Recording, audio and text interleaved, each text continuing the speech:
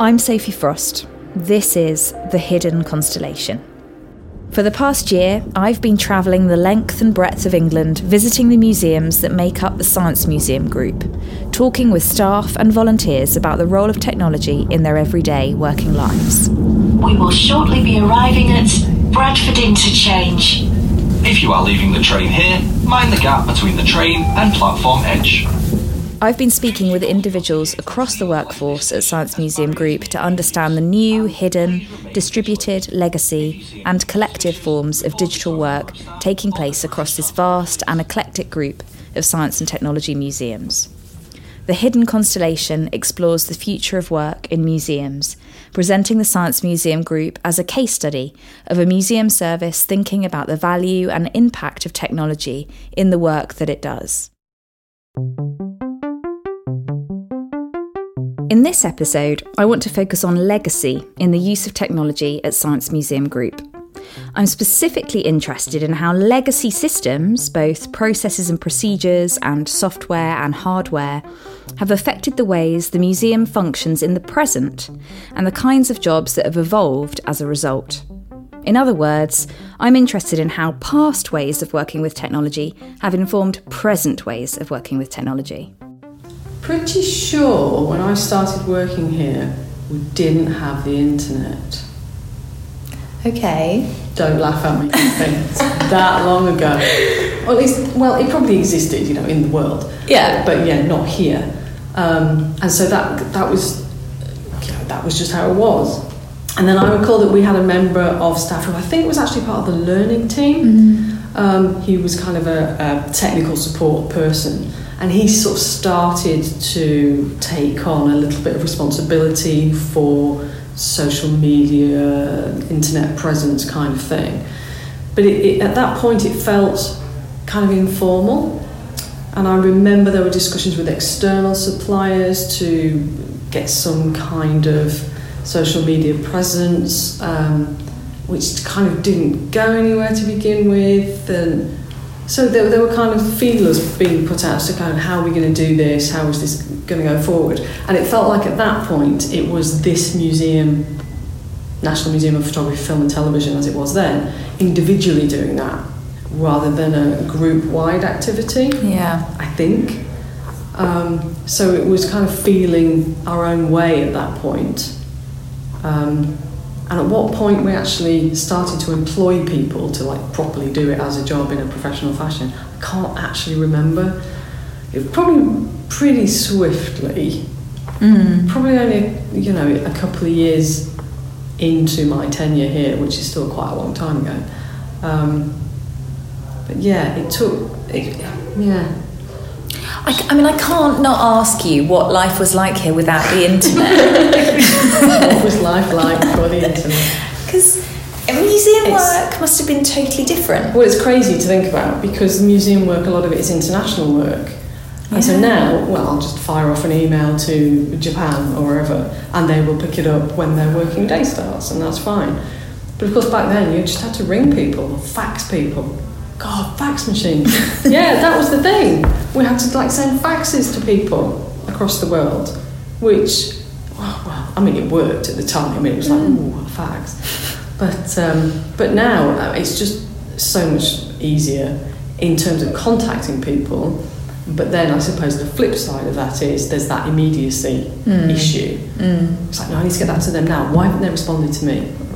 And there's just too much immediacy, if you can have such a thing. So it's changed a great deal.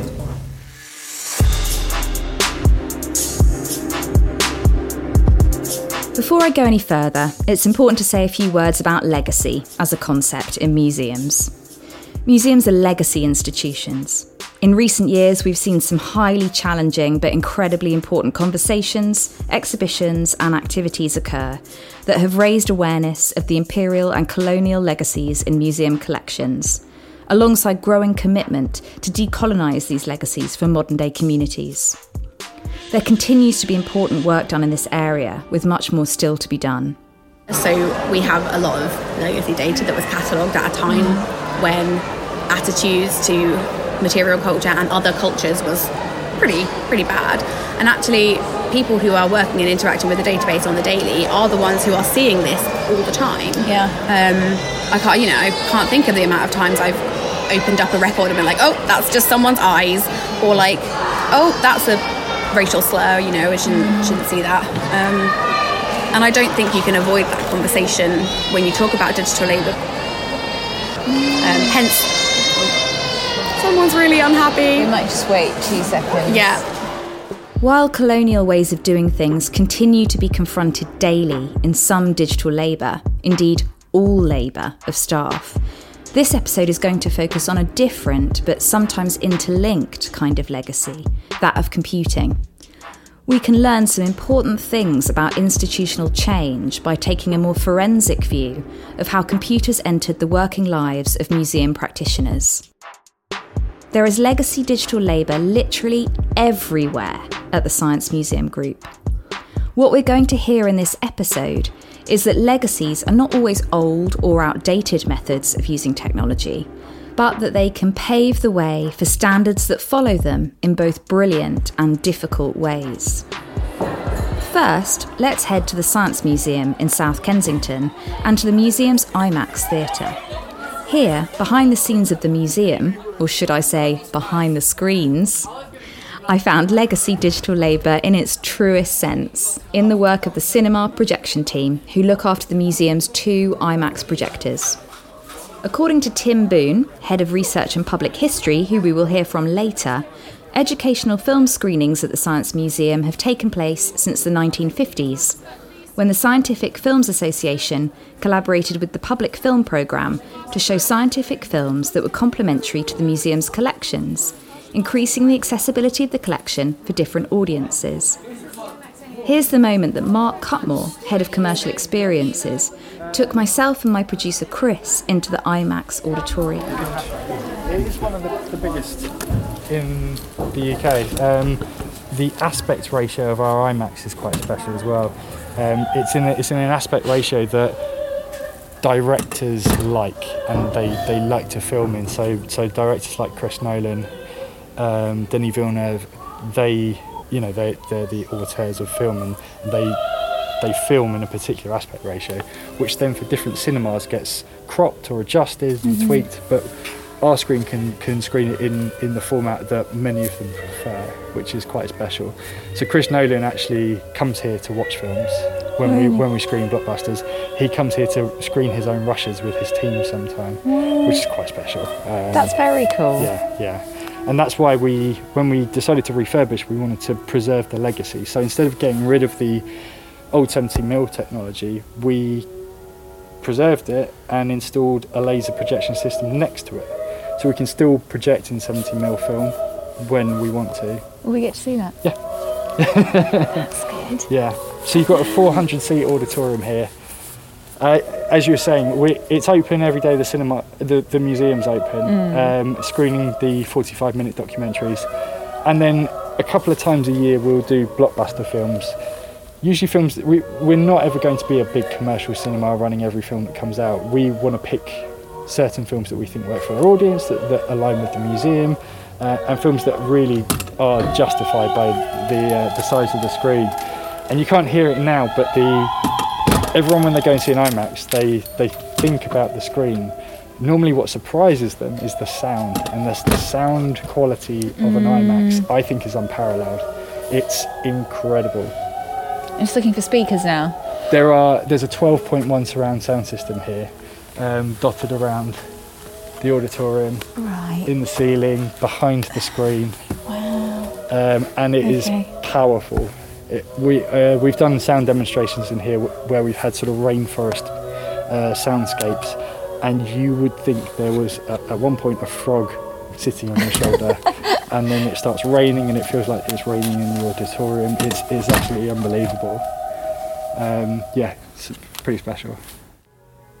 The technology's changing, and I think attitudes are changing, and I do think it's always great when there's more convenience and accessibility for audiences, but there's also something really special about the cinema specifically, and the way that you can show people film, and you can't really do that at home. Most people have got pretty decent TVs these days, but there's distractions.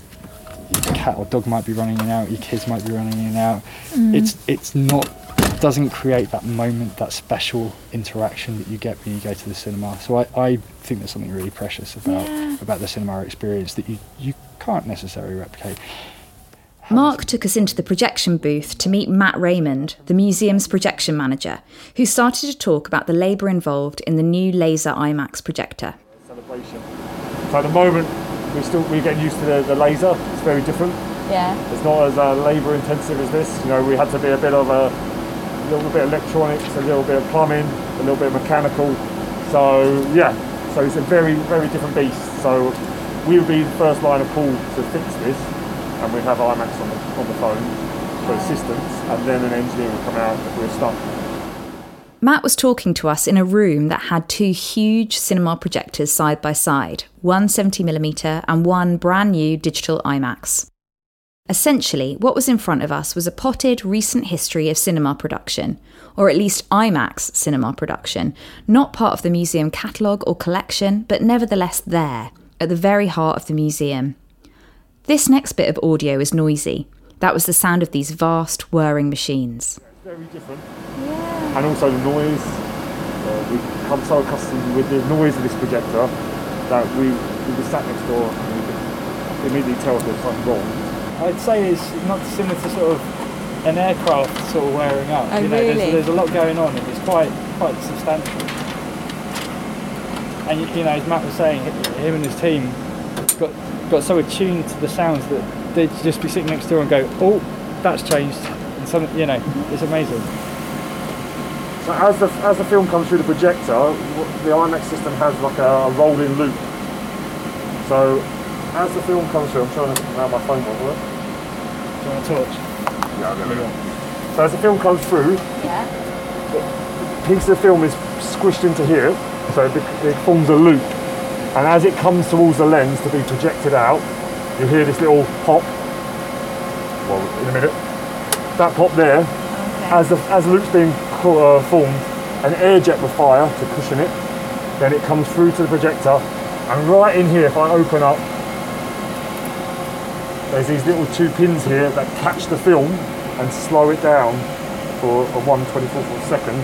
So it's held, vacuum sucked to this lens and held in place to be projected out there and then peeled off, and it does that 24 times a second. So these tiny little pins come in to catch the film. You can barely see them, they're so small. So these two little pins here, they come down, they catch the film, slow it down, and then they release it. And that moves, and these are the noises we're getting, the clack, clack, clack, clack, clack, or film going through, and it's quite loud. The benefits of digital is, you know, it's the same time every time, you know, you don't scratch the digital print, whereas this, it will age with time, but generally, with the tender loving care this gets, we had films run for 2,000 runs. And this projector is over 20 years old now and still running, still doing what it should do. Yeah. The truth is, there aren't many people that have that level of expertise anymore, because most of these have been retired. There's only 8 operational in the world now, I believe. In the world, and we're one of the only places in the world where we have the 70mm and their latest laser technology next to each other, and in principle we could fire one up and then exchange it for the other. You know, it takes a little bit of time to exchange because they both need to be at the same position, but we can do it.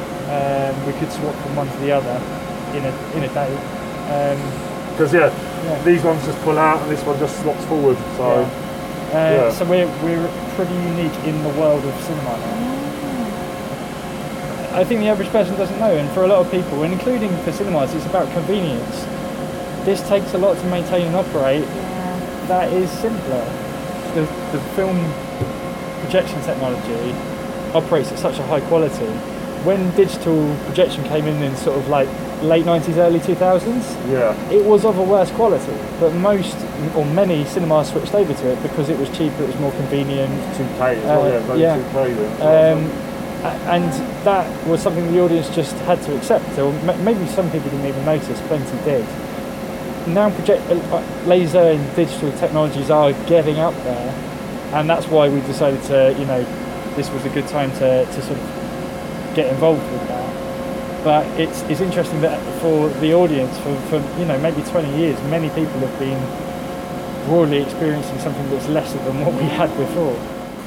I wanted to take us to the projection booth first because it perfectly captures something of what I'm driving at when I talk about legacy digital labour. What we see in Matt's work with the IMAX projector is a fully realised version of legacy technical labour. In this case, the machinery Matt works with has a long history. It needs nurture and patience, to be loved and cared for, to be attuned to. Here's a corner of the museum where the kit has value above and beyond being a tool for enabling great visitor experience, but as a material object, a work of art in and of itself. There's a digital labour legacy at the heart of the Science Museum, and it's in a place sometimes overlooked, in the work of the cinema projectionist staff. The Science Museum has incorporated this legacy and made it part of its future. There were two individuals I spoke to at the museum who had between them almost 80 years of experience working at Science Museum Group. I'm Tim Boone. I've worked at the Science Museum for 39 years. First in the museum's lecture service as a technician, then as various grades of curator in the medical department. From the year 2000, head of collections, and from 2010, head of research. So in other words, I've done lots of jobs in my time here, about a dozen. Wow. Okay. I'm a lifer, and that's a style of work which was the norm when I joined the museum. It's quite uncommon now to spend more than a couple of decades here. That's social change for you. The encapsulation I use for CV and so on is that I'm a curator and historian of the public culture of science, working as head of research for the Science Museum Group. And here's Dave Patton. I'm head of new media at Science Museum Group, and I've been here for 30... I'd need to check. It's somewhere between 35 and 37 years, and I've kind of given up counting. Right, well, fair enough. I visited the museum a lot as a child, partly because my best friend at primary school, his father was a black taxi driver. So when he used to work on a Saturday, my friend and I outside one of the museums in London in the morning and then pick us up when he went home from work in the evening. So we spent a lot of time in all of the London museums in a way that you just can't do anymore, but then it was acceptable to be sort of 7 or 8 and wandering around a museum for a day on your own. So I came to the museum initially as part of a gallery services team to maintain exhibits. My background's in electronics. And I'd done that for, it was probably less than 3 months. And they were building software and realised that I'd had some experience before I came to the museum of writing software. So I got a computer and a little room and I started building digital exhibits. Individually, Tim and Dave help us understand the computer legacy of the 80s and 90s through their experience in 2 distinct areas. The digital labour that emerged within collections management, that's Tim, and the digital labour that evolved in creating museum interactives, that's Dave. Tim and Dave help us to grasp how technology has changed the way museum work gets done from 2 unique perspectives. How we use it to collect and catalogue items in museums, back of house, and how we use it to educate and entertain, front of house. Personal computers began to be more common, and so the senior staff began to be bought computers. This is before standardisation. I remember I moved into the medical department, the Wellcome department, at the end of 1985, and that's when I became a collections curator. And my boss from 1986, she had an apricot computer. And they were so new, I mean, people were using them, but the disk got full, and so she stopped using it. So it was a very unfamiliar world compared to today. Now, when I say I was here when the Science Museum's first inventory computer was switched on, I believe the Primer computer, which was a mini computer, which was housed in the library, which was then across the road in Imperial College, I believe that was switched on in April 1984. Wow, okay. And it was purchased to computerise the catalogue of the Science Museum Library and also to enable a computer inventory of the museum's object collections to be stored on the computer. Before that, it was all a matter of ledgers and files and 6x4 cards. So I, as a young museum assistant, I was actually very keen to get stuck into using this tool. And so essentially it was a way that you kept your inventory, made comparisons between what was in the formal record and what you could find on the ground. I spent 3 years as a museum assistant there, and a lot of the texture of the work was to start work on a particular collection, to make a printout, to take the printout to the store, to tick off where the individual items actually were, to go back to the museum and to load up those locations onto the computer. And then gradually to begin to enhance the catalogue descriptions of those objects. Because I'm a historian of science and technology as well as a geek, the fundamental data records that we have in the MIMSI database, which are squirted out into collections online, they derive from the stock checking record cards of assistant curators. Right, so okay. These 6x4 cards, you can see one in the blog that Kalyan and I published. Yeah. These 6x4 cards, yeah. Every assistant curator generally had 2 runs of these. The main one of which was in inventory number order, which basically means, from the inventory number is the year in which a thing was formally acquired plus a serial number. So everything collected from whenever your collection happened to come into existence up to the present.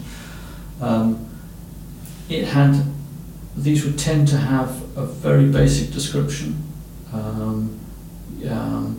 and on these cards would be marked in pen and pencil the successive locations of objects, which would be kept up by the assistant curators, museum assistants, and also records of references to photographs that have been taken of the objects.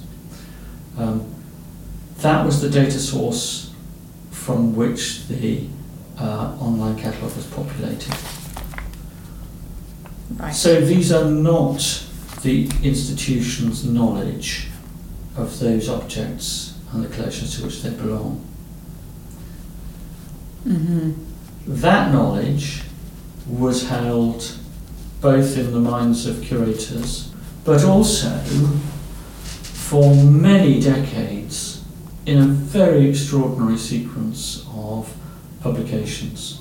So these are detailed catalogues which printed the very detailed labels that were next to the objects in the displays, which contain, for a lot of objects, several hundred words worth of prose about the objects, and which are a codification of how curators, generally before the Second World War, thought about the objects in their collections. So it's a very technical type of history. Right. But it is replete with names and places and dates, references, all sorts of things. That was not the source we went to when we switched on the computer and made the records. So we did not choose the best codified knowledge of the collections we had.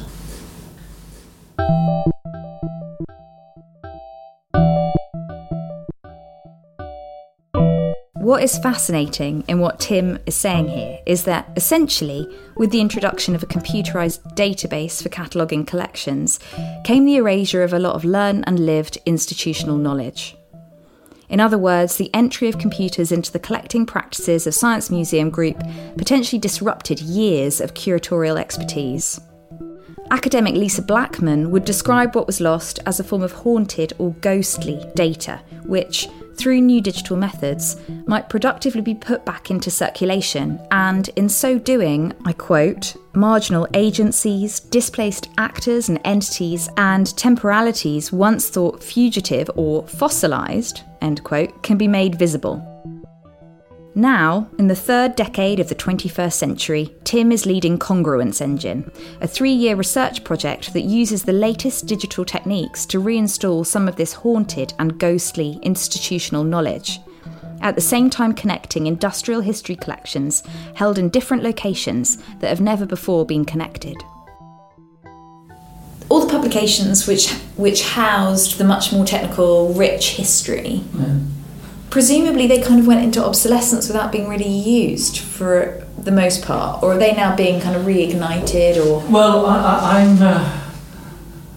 I'm seeking to reignite them. Okay. I mean, one of the things I'm going to do in Congruence Engine, I very much hope, is to digitise at least the textiles machinery catalogue, right. Which is I find the copy on my desk is exactly 100 years old.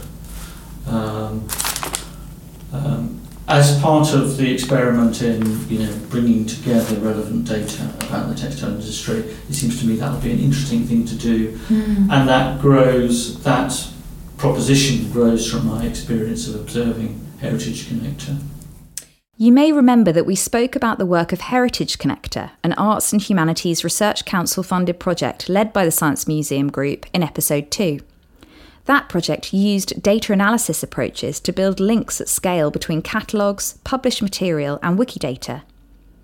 Congruence Engine builds on Heritage Connector, aiming not only to resolve some of the collateral damage from when computers entered the museum and began to be used in collections management, but to help build new, more expansive links across and between collections. By Blackman's understanding, such a task demonstrates, and I quote again, the importance of attending to ghostly matters in the shaping and management of the organisation of scientific knowledge production. The data that represent our collections online are not strong, and they are very inconsistent. We've never successfully applied standard taxonomies, for example. What we have is hundreds of thousands of individual records of things which are sometimes comparable and sometimes not.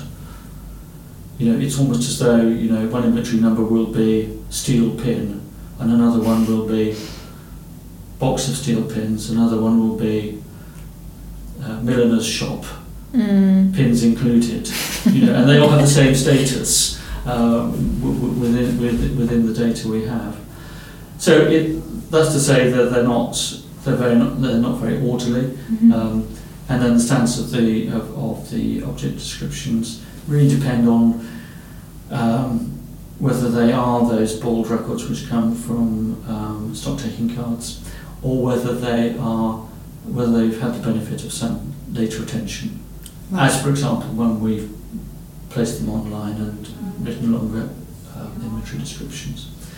One of the aims of Heritage Connector was to see whether it was possible to work with that poor quality of data automatically to be able to make links between the data describing individual objects and other similar things. And Heritage Connector has done that using its named entity recognition and all those other techniques that are used there. So I think, in terms of research projects, we often talk of proof of concept, and I think we've got proof of concept, and we will build on that in Congruence Engine. But it's not the only thing we're going to do. And I think the grounds for creativity are somewhat in not only doing that very clever data science that has happened in Heritage Connector, but also looking at things like the off-the-shelf tools which are available for doing things like geolocation, and spatial mapping of collections of data, because that too would allow you to bring together things from different collections which spoke to the same topic.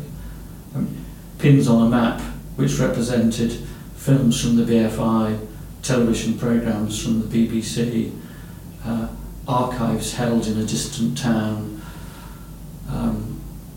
machine tools held in the Science Museum in London, the mill building itself in Bradford. To be able to bring together those different things in a visual way might turn out to be very potent in terms of what we're trying to do with the project. And when I say what we're trying to do with the project, it's, in my mind, a lot of our work is to do with helping the people who work digitally and the people who work historically to be able to speak some of the same language. Because I think that once the curators and historians understand what it is that the digital people can do now, and once the digital people understand the sorts of questions that historians and curators would want to be able to answer, surely we must end up with a sharper set of tools for the linking of collections. So, if you like, it's trying to help the digital humanities approach to collections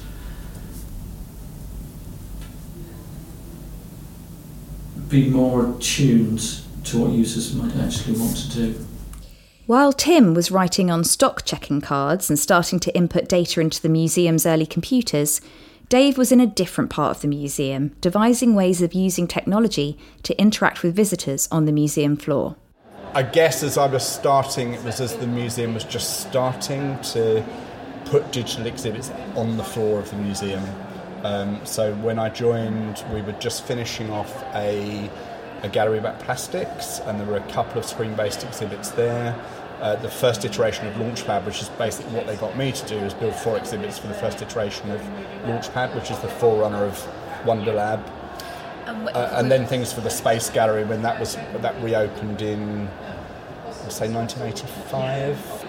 Kind of coming to do this, it was a kind of different thing. So it was more graphical, but at the same time, it was, you were kind of pushing quite hard at what computers could do, but the stakes were much lower. So when you're just doing things for a display, it's not like you're doing something that's hooked up to a patient in an operating theatre. It's the museum was really supportive, and the museum, before I came, had really kind of made the decision that I guess happened in quite a lot of big museums in the 80s about whether to engage with digital tech as a kind of interpretive media. And some did, like this museum, absolutely seized that as a great opportunity to do some of the things we wanted to do, and some didn't. So one thing was, computers then were much simpler, so it was much easier to understand what was going on at a kind of an individual component level. So you kind of understood really what was happening inside a processor. I grew up in London in the mid-70s. I was a hardcore punk in the mid-70s, and part of that was, and it was the lasting thing for all of the people that I know from back then, it wasn't, the music was important, but actually the really important thing was empowerment. It was that you can do anything, and you can do it yourself. And people went into publishing, fashion, design, technology, and there's a whole group of people that went through that, and it was like, if you really put your mind to it, anything is possible, and you can really do it, and you don't need to do the things in the way they've been done before. You can rethink all of those things. And again, that was a really exciting time for technology, where there was this new platform, the personal computer, which was cheap enough for individuals to afford, that suddenly you could do things, and you weren't trying to book 10 minutes of processing time on a mini computer somewhere, that you had to really justify why you were doing it. The computers were cheap enough that actually you could have one, and you didn't need to run it all the time every day, and you could play and experiment with it on the way that outside of university research was really hard to do on minis and mainframes because of the cost of them. While Dave was working on digital interactives at Science Museum and understanding how visitors were or weren't interacting with new in-gallery experiences, he was also, at the same time, a bystander to a parallel society-wide phenomenon of new digital technology gradually altering all our daily behaviours. Indeed, behavioural psychology, understanding how audiences tick, seems to be a large part of Dave's job, sometimes more than dealing with the technology itself. So one of the really early exhibitions I worked on, we thought we would put a trackable in. These were kind of really, really new. Yeah. So we got a trackable and we did some work, and it was taking audiences, it was minutes, like sometimes 10 minutes, to work out that there was a connection between this thing that you did this with and something that moved on the screen, and there was a direct relationship between those two things, because they were completely unfamiliar. There was no point of reference. And so then we kind of flipped back to other things where we were using early infrared touchscreens or just push buttons where people had more of a sense of what to do. And then of course Windows 3 was the kind of big tipping point where suddenly lots of people became conversant with a mouse. And then that trackable thing was really simple, because they understood that if you move something, there's a direct action on screen. And you kind of see the thing with almost in reverse with the kind of iPhone model, that suddenly lots of people have got a device in their pocket where the interaction on screen has really changed, and it's not just touching, it's swiping, it's pinching, and they suddenly come into the museum and they think that all screens work in the same way. And then you're dealing with the opposite, where people are doing that and it doesn't do anything, and then they're not sure if they've done something wrong or it's broken, and we're kind of living in this odd world at the moment where that's the language people bring from outside the museum, but actually there's a core of people who visit museums who have learnt this behaviour in a museum, that in a museum actually lots of it is just touching, it's not swiping and dragging. So now what you have to do is really cater for both of those methods of interaction, which makes it tricky for a while. You can't just take everything and say, okay, everything's swipe and pinch. You've still got to cope with the people that just touch. To me, what you've seen through your career here is like this evolving of the history of human behaviour with technology as well. How people are changing, which is really the whole thing's about behaviour. Ultimately, it's the tech is a really interesting thing, because at one level, I really don't care about the tech, and my long-term ambition, and it's not going to happen while I'm at the museum, but is I would make all of the tech disappear. And it doesn't mean it's not there, it's just it's much less obvious to visitors. So I'd like to see far less screens. It doesn't mean to say that people won't be having really deep, intense digital interactions. It just won't be through a square piece of glass. And ultimately, the technology is just a tool for telling those stories. And it shouldn't be anything more than that. Time and again throughout this series, we've heard different members of staff at Science Museum Group describe technology as a tool by which audiences experience the museum. People first, technology second. Here's Tim. So curators might say, look, we don't need to be digital, mate, because we're doing this bit and that's fine, and that stuff's terribly difficult and I don't understand it and I don't want to do it. But what I would observe is that since 1984, when the computer was switched on, the digital versions of collections have changed how we work. So I described how we would make a printout of all or part of a collection. We would go to the store, we would note down where things are, we would go back, we would enter the data. Then we would do a sort, and we would then subtract out all the records which didn't have a location, then we would go and look for those until there were only a few that we couldn't find. And that's what we did as assistant curators. And then, as I say, we began to think that the data record was where we should put the expert cataloguing that we were to some extent able to do, because we could have an hour in the library and look some things up and enhance. So the fact that the computer record was there as a tool which we could edit and hone was part of how we came to work as curators. in a way that previous generations might well have made a note on the Form 100 in pencil. Tim's emphasis here on the computer being an instrument for curatorial practice, just as a pencil was for previous generations of curators, reminded me of something Laura Humphreys, curatorial and collections engagement project manager for Science Museum Group, had described regarding the legacy traces left by museum staff working with the collections that she is now helping to move from Blythe House to the new National Collection Centre in Wroughton. You're going to hear some clonking noises in this next bit.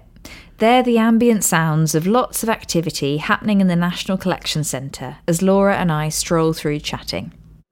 So they're the people that figured it out and got us to the point we're at today, but there were less, and in some cases no, standards for information or collecting. A lot of people were collecting because it was interesting. There wasn't like a policy or like okay, let's think about this, because in 130 years some poor soul is going to have to try and find space for this. They were thinking about the future because that's why they were collecting and preserving things, but they just didn't know what would face them. So I think we're quite open now that we know, and we're all sort of hiding notes and things in the database.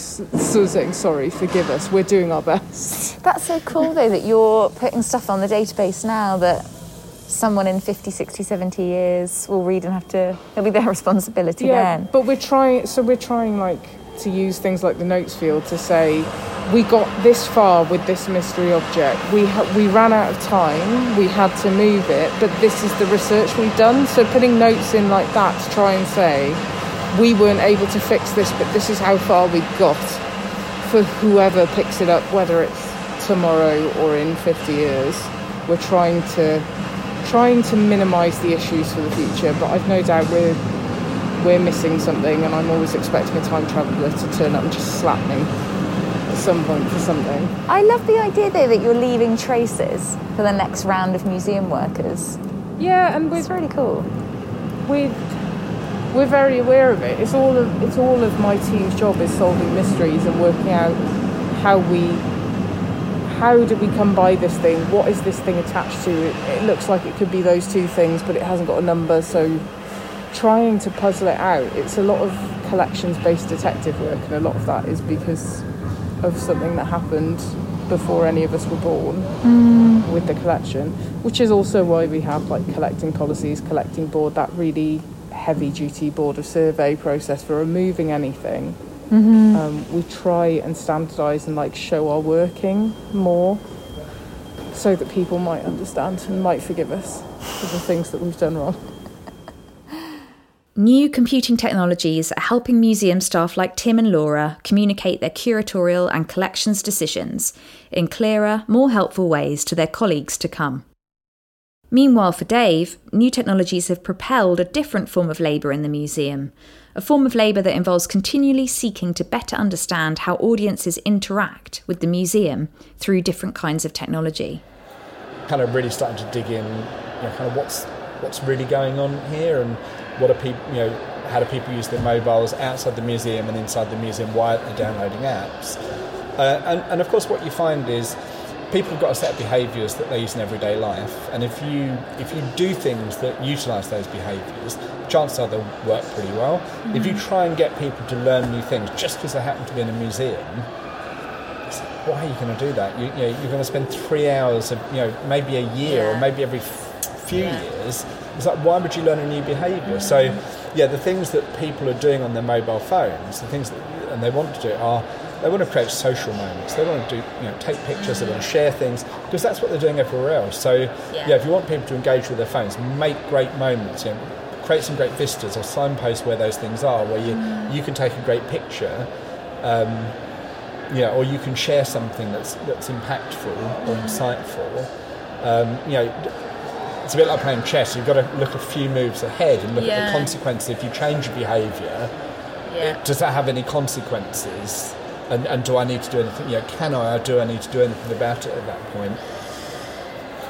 But it's like, a visit to the museum is not just when you're here. It's your journey to the museum. It's when you're here. It's your journey home. And if you mess any of that up, it's like it taints your whole experience of that day. If your trains are delayed. I mean, I guess the important thing is about the way we develop stuff.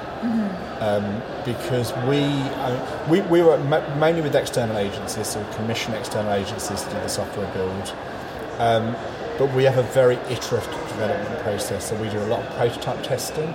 Okay. We have probably the world's leading audience research department, and everything gets tested multiple times with real visitors in the museum.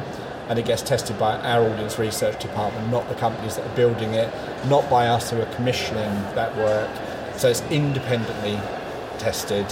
And then we kind of take all of that feedback from visitors and we feed that back in different ways to people in the software. So sometimes we'll just feed back a problem, not a solution, because actually that's why we're employing the agencies, is to be creative about the solutions. Or sometimes we might actually give pretty firm advice on, you can't do this, you absolutely need to be doing this. Mm-hmm. But that testing with visitors is so important. And it makes a real difference to how usable things are and the kind of the learning outcomes that people take away from a particular experience. And the other thing is, when we're commissioning digital works, we're really clear about what it's doing. So what are the learning outcomes? What do you want people to take away from that experience? And you can't take too many things away. So you can't overburden the software. It's got to have one or two things that you want people to understand or experience or learn about during that digital experience. If it has too many, people take nothing. So one or two really, really strong messages. It's got to be short. And that thing to do with the prototype kind of approach and testing, what was that born with, that kind of... It comes out, and it started, I'm going to say in the late 80s, I guess, and we set an interpretation unit up in the museum.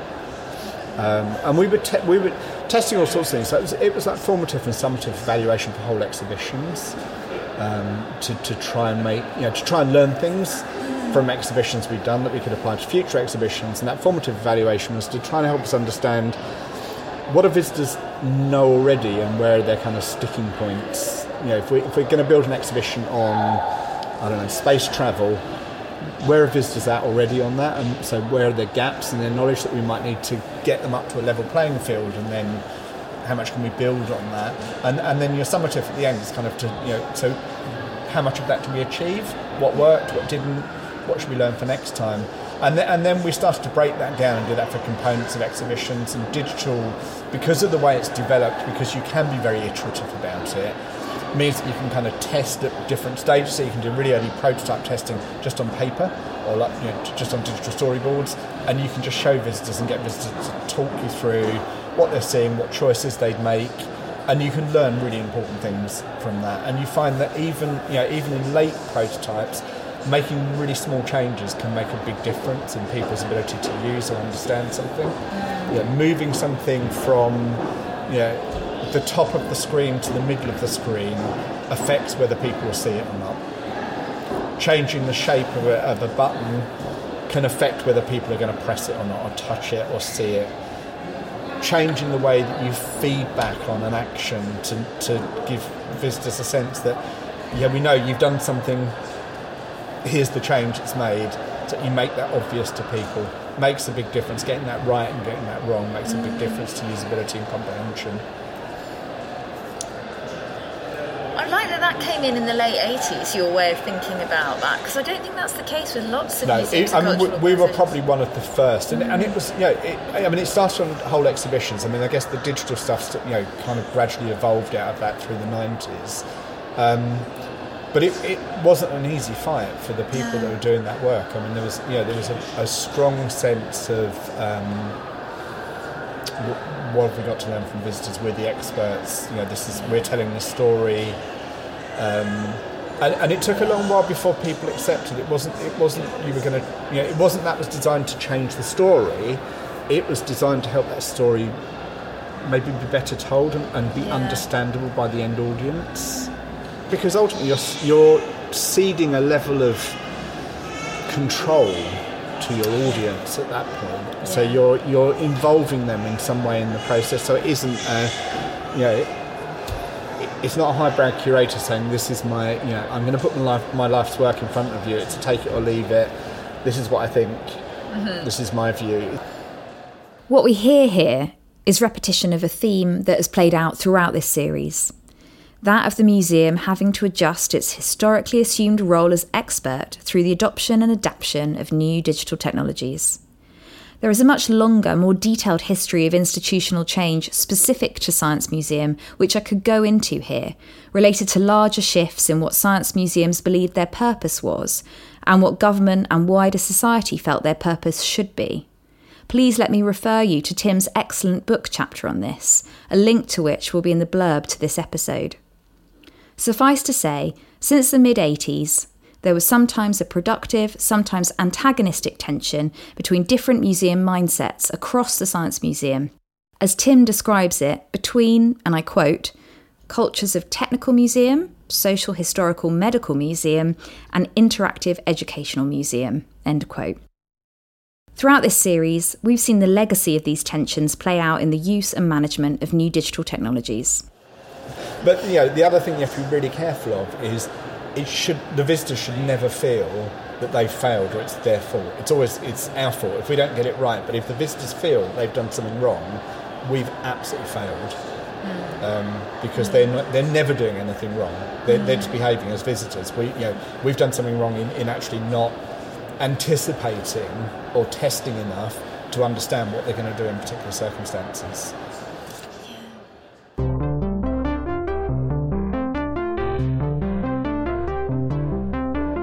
The entry of the computer into the Science Museum not only heralded changes in the way museum curators and interpreters do their work, it brought with it an ever-growing and unwieldy backlog of data on a scale difficult to imagine or articulate.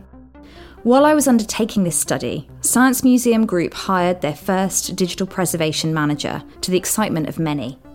We first heard from Samaya in episode 3. Let's hear her now on how legacy digital labour has informed her new role for the group. It is Digital Preservation Manager. It's the first Digital Preservation Manager role that they've had, but it encompasses, and the list goes on, procuring and implementing a digital preservation system, developing and putting in place a digital preservation service, dealing with decades worth of legacy content at some point in time. And I use the word content rather than digital objects because we're dealing with more than just digital objects in the collection. We do have libraries and archives and corporate records, etc., etc. So yes, my role is around the preservation, but it is also supporting the collecting activity, so acquisition of digital content. And then then there is some guidance around oral history and trying to standardise that, coming at it from a preservation perspective.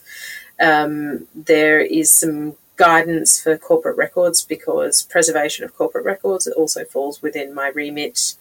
And then I get asked other questions too around either kind of general information questions or things that might have a longer term lifespan that come through an exhibition program. So it is a very wide scope of a role, put it that way. So I'll say half of it is firefighting. And another part of it, there are many halves to this, so it doesn't add up into a whole, it adds up into several wholes. But another part of it is actually helping people work out, is this a priority or not? Because what might be a priority for them is not necessarily the priority for the organisation. But a lot of digital preservation is kind of organisational change. It's not really come in and just do the stuff that you've been hired to do. It is a broader scope of shifting thinking and also rethinking, because it's not just a matter of putting in place what other organisations have done. It takes a long time to justify the need, let alone the benefit, for preserving digital content. And I think for organisations, when they started to leaving the born digital collecting out of it, just started to have that ability to digitize and make some stuff available, lots of organisations have done that. Digitize, make available, keep a few hard drives, keep a bit of server space, and then that starts to scale, and then they realise they've got a bit of a mess, and then no one knows where the preservation masters are. So we're not unique in that equation, let's call it. You may remember in episode 3 that we heard from Olivia Weeks, Associate Archivist for Audiovisual Collections at National Railway Museum in York, who described some of the areas of the collection she looks after where digital preservation had become a necessity. I guess the huge thing would be digitising reels, nitrate film especially, really creating like digital preservation copies of things that may not survive for very much longer or are really delicate or can't be removed from the cold stores because they may burst into flames, things like that. So that's a really important aspect of it. But I think secondly, it's the access element, of course. It always is, isn't it? Yeah. Digital copies of things are so much more accessible to everyone, to me, to us readers, to everyone, because only specialists can project 16mm film, but anyone can press a button on a screen to watch something. So as kind of more and more people want to view film and sound archives, I think it's going to be interesting at how people kind of use the new technology in regards to access, such as like viewing online, publishing online. I think it's really interesting because that comes with a whole host of ethical, legal, technological issues, really. For Olivia, one of the main benefits of digital preservation is that it broadens access to the collections. By digitising something, you can add subtitles or audio description and provide access to an item without requiring travel to the repository. For Samaya, the drive to preserve digitally has become entangled with more existential questions to do with how cultural institutions deal with their own histories and how they place more emphasis on the present and the future than the past.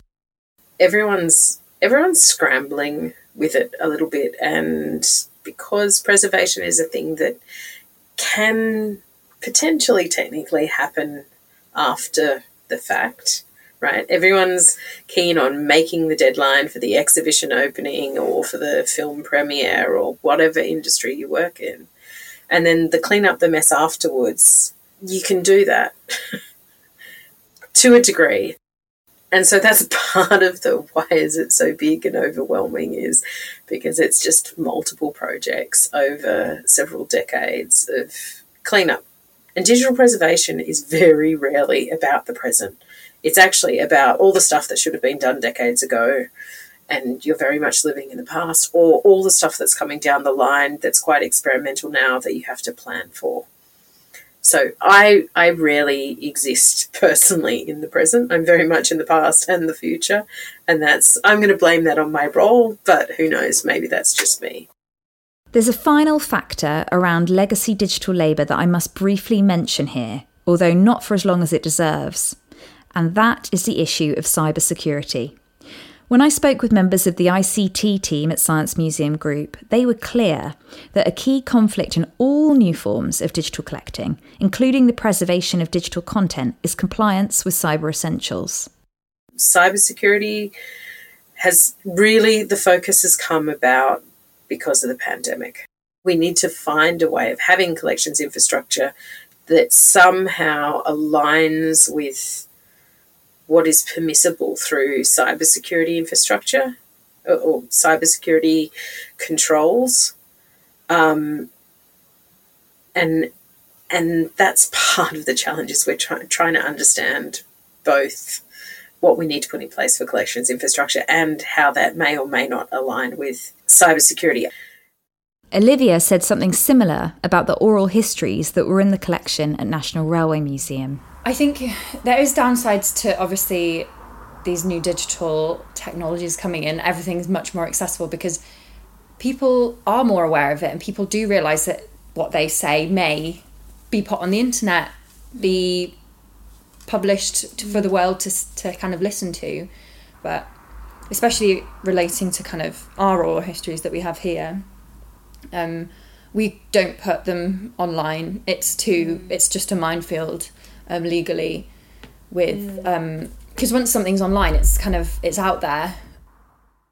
It might feel strange to begin to draw this episode to a close with the topic of internet safety, but it's really important. As we are all too aware, online environments have become ripe with misinformation and aggression, and museums and museum workers are not exempt from this reality. Issues connected with cybersecurity can be a sticking point for institutions that operate solely for the greater good of their collections and their audiences. Museum staff more than ever need to be cognizant of how their work fits into the wider world of information security. Whatever industry you're studying in, there should be an aspect of how does that job exist in the physical world and the virtual digital world. And I think that's the trying to find balance answer. So rather than just saying this is all about digital skills, this is actually about appreciating the range of different skills that are needed to do any one job in any one discipline. This episode opened with Tony in Bradford reflecting on how the internet changed the way she did her job, followed by Mark and Matt discussing the subtle, honed over years technical labour involved in the maintenance and use of IMAX projectors at the Science Museum. Tim discussed how the first computers in the museum radically altered and disfigured previous generations of collecting practice, helping conjure up a utopian picture of what could be possible next through new computing techniques. Dave discussed his learnings over a lifetime of working with interactive displays, and a kind of digital autodidacticism that we've heard previously seeped out of his insights regarding the gradual changes of audience behaviour with the emergence of new technologies. Finally, Samaya and Olivia discussed the thorny topic of digital preservation and how the job of organising and preserving legacy data is not just a difficult one, but also a subjective one. My thanks go to all who so generously participated in this episode. The recent history of computers has affected labour practices in all sorts of places in the museum and will continue to do so as long as there is digital technology in the museum, i.e. forever. While some of this legacy is time-consuming and problematic, much of it has paved the way for the sophisticated digital labour practices that we now see across Science Museum Group. In the next and final episode of this series, I'll be focusing on the uniquely collective nature of digital activity undertaken by volunteers across the group. We will reflect on how, through collaborative forms of digital labour, the museum is bringing in more horizontal, inclusive approaches to working with its audiences, setting the scene for the Science Museum to come. Thank you for listening. See you here next time at The Hidden Constellation.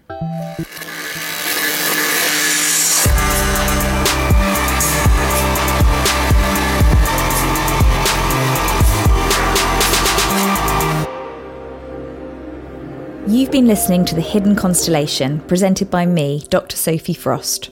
Voice actors are Chris Thorpe-Tracy, Reefa Thorpe-Tracy, Ben Murray and Stephen Orchard. Sound design and editing is by Chris Thorpe-Tracy of Lo-Fi Arts. My thanks go to everyone who participated in this episode, and most of all to the Science Museum Group for their time and generosity in letting me ask lots of questions for well over a year. This podcast has been created as part of the One by One research initiative, led by the School of Museum Studies at the University of Leicester and funded by the Arts and Humanities Research Council. If you enjoyed this podcast, please do subscribe and leave us a review. Thank you for listening. Lo-Fi